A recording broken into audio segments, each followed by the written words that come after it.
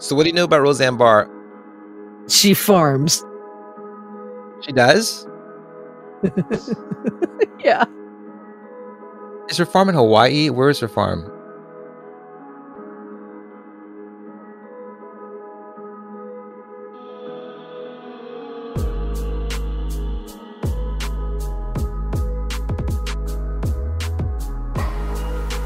Would you believe this is the 20th episode of the 17-Minute Podcast? It's true. Thanks for coming. Thanks for being here. So kick back and relax. Here we go.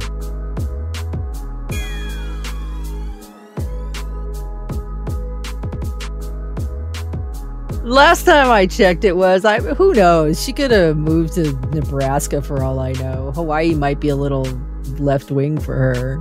Joe had her on the show at a very controversial time. Was this recently? No, this is back when she got kicked off of her own show. Okay, so this was like several generations of Roseanne Barr. She has not changed since she was on the JRE. She's the same Roseanne Barr. This is the final emanation. This is when she flowered out and that was it. There's nothing else coming. Right? Like, she changes on a dime. Why did Joe have her on? That was the question that was asked back in the day. And to be honest with you, I get mad props for Joe Rogan. Mad props. And mad props for the JRE.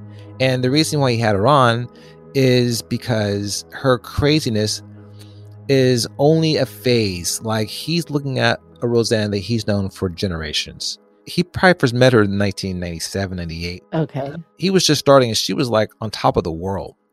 Roseanne was the first, in case you forget, to have two women kissing on her show. Yeah. Roseanne broke that barrier. She broke that barrier. And she was very much supportive of LGBT rights back in her heyday. And she's like, I'll put it on my show. Like, I think Ellen tried it next, but Roseanne was the one that says, I'll do it. I'm not scared. And she made the stand for a lot of people. She went out into a baseball game and she grabbed her crotch and she sung real horribly and she threw out the first pitch. And people were furious at her for that. That was 1990. That was like 30 years ago. Isn't that amazing? And at that time, Roseanne had one of the number one shows on television and she broke barriers. When you live close to the edge, sometimes you fall.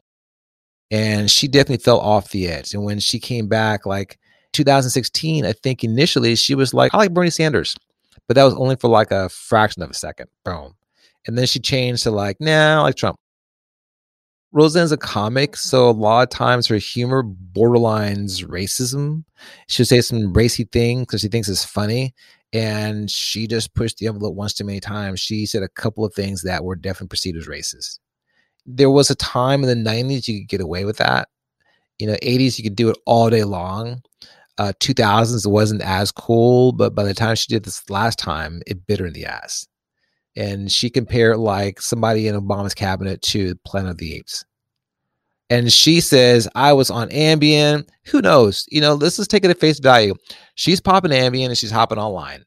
And she's typing and she's half out of her mind. And she's probably drinking too.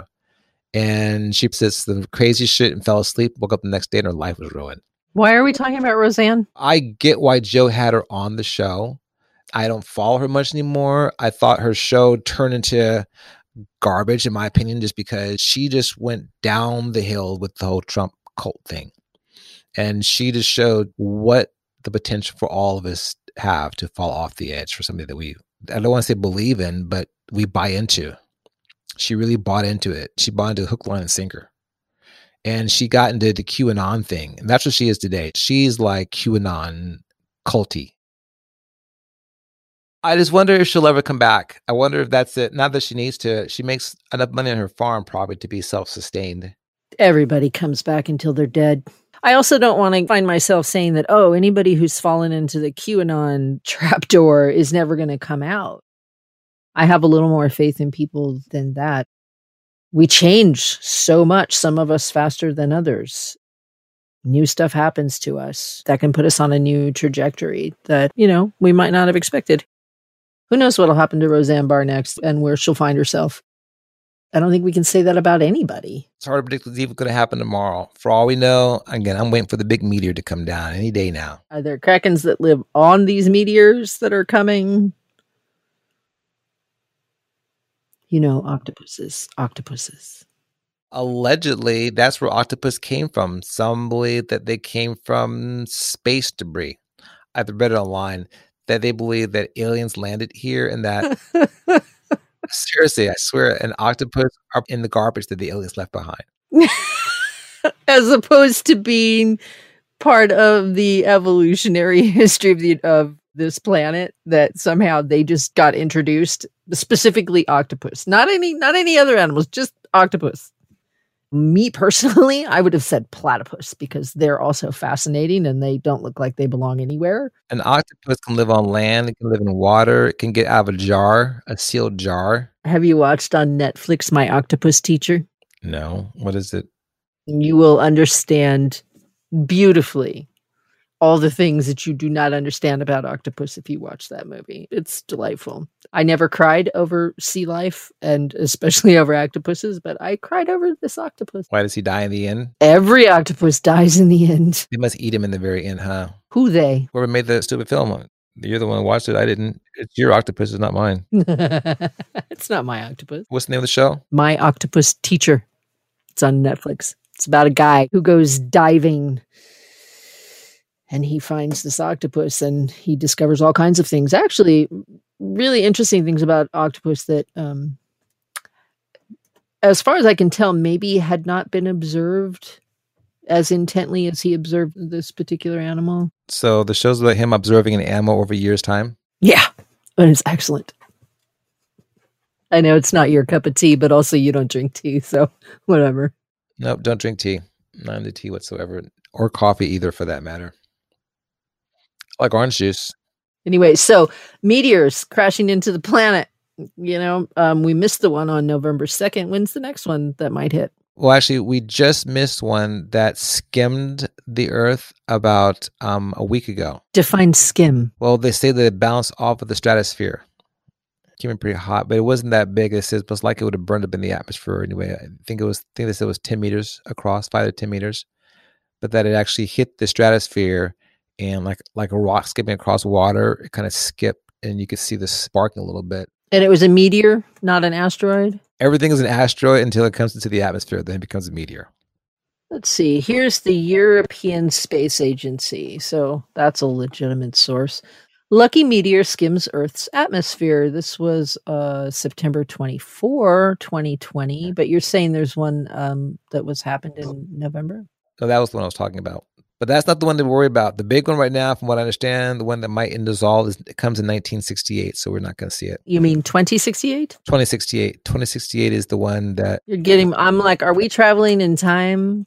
2068 is the one that's going to be the game changer. They're saying more and more looks like it's going to be a direct impact.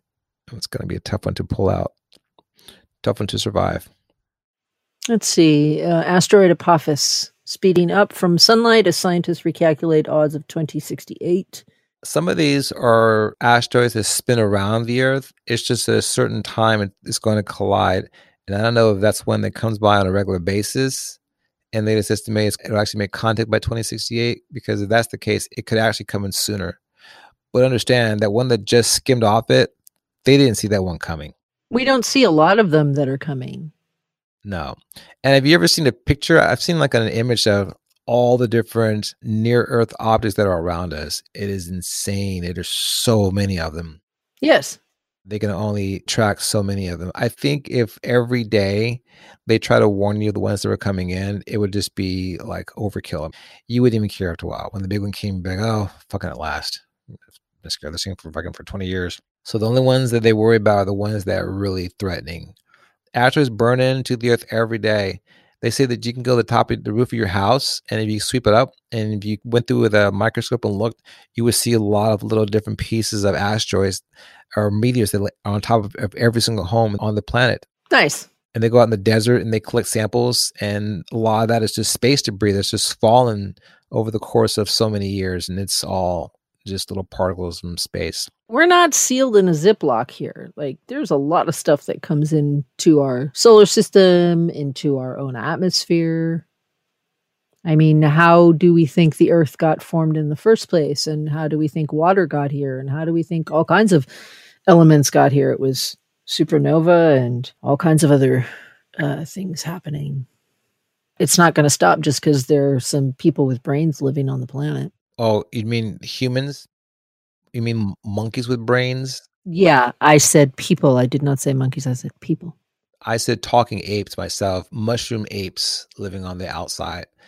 But just because we're here, I mean, that didn't stop the multiple levels of extinction which have happened from other impact meteors coming in, So I don't think that talking mushroom eating apes are going to make a difference. That was my point. I said the cycle, the system of the universe is not going to change its course because there are a couple of, talking apes on a planet in the far middle of nowhere.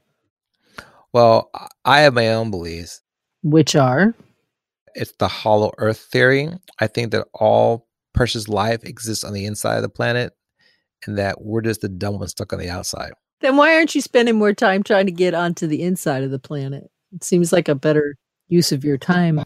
We're so caught up in our everyday. For me to get on the inside of the planet, I would need to be able to craft a vehicle to get me down to the South Pole, to craft a location to stay for at least a year, till I can find the proper entrance to slowly go down, just to get to the front gate, knock, and then the openings go, excuse me, you're down the list. Close it back up again. Fuck. All that work. Exactly. So you're saying it's just not worth it? It's not worth it. Might as well go on and burn out your 80 days here just trying to make yourself happy. When the big one comes, you're going to be done anyway. And they're not letting you on the club inside. It's true. It's a VIP list and you're not on it. It looks like Apophis orbits the sun, so it doesn't orbit Earth. That means that the only reason that it's of concern is because we can see when it's going to orbit back around in the coming years, I think 2028 and et cetera.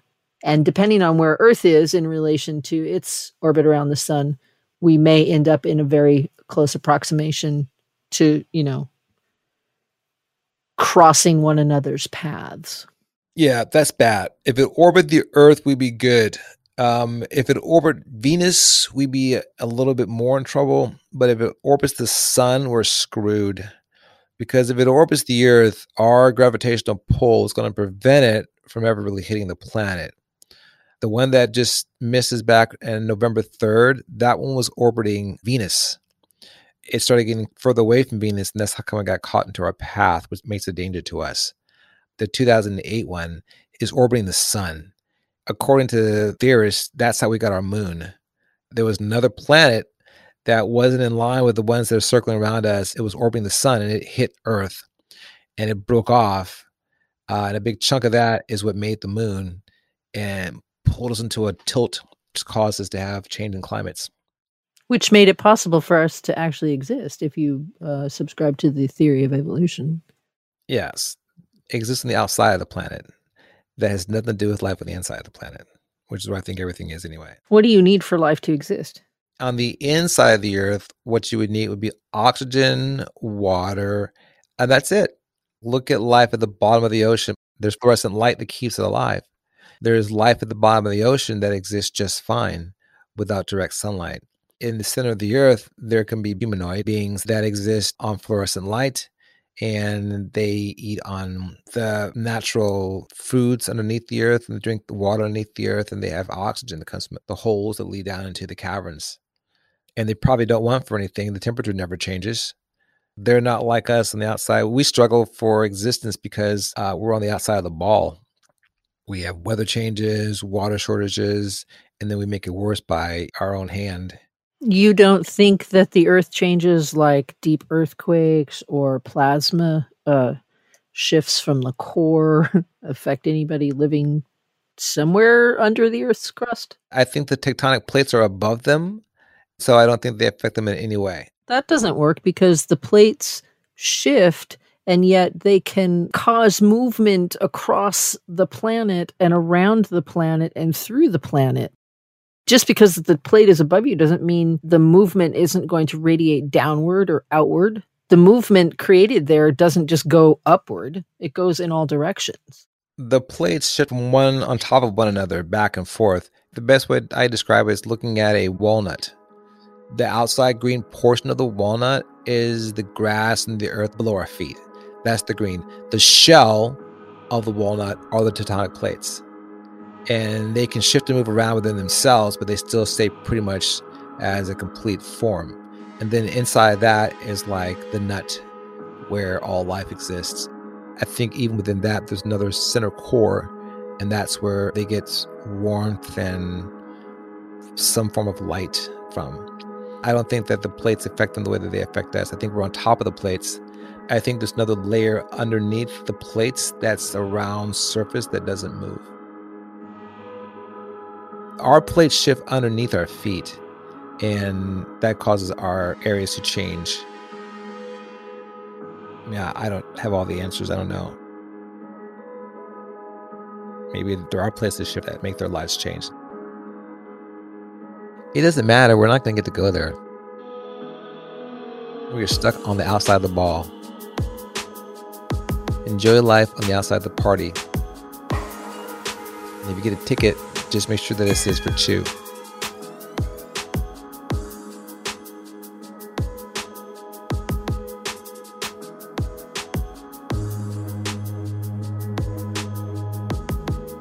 Please like us on Facebook at facebook.com/17 Minutes Podcast.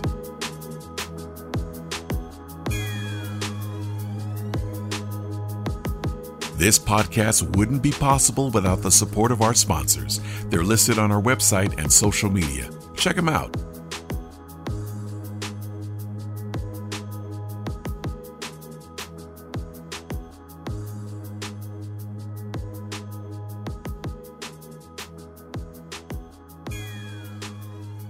Have a blessed Sabbath.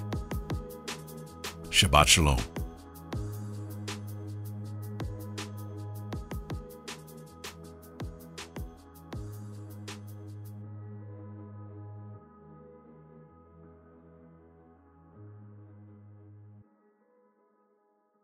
Snip, snip.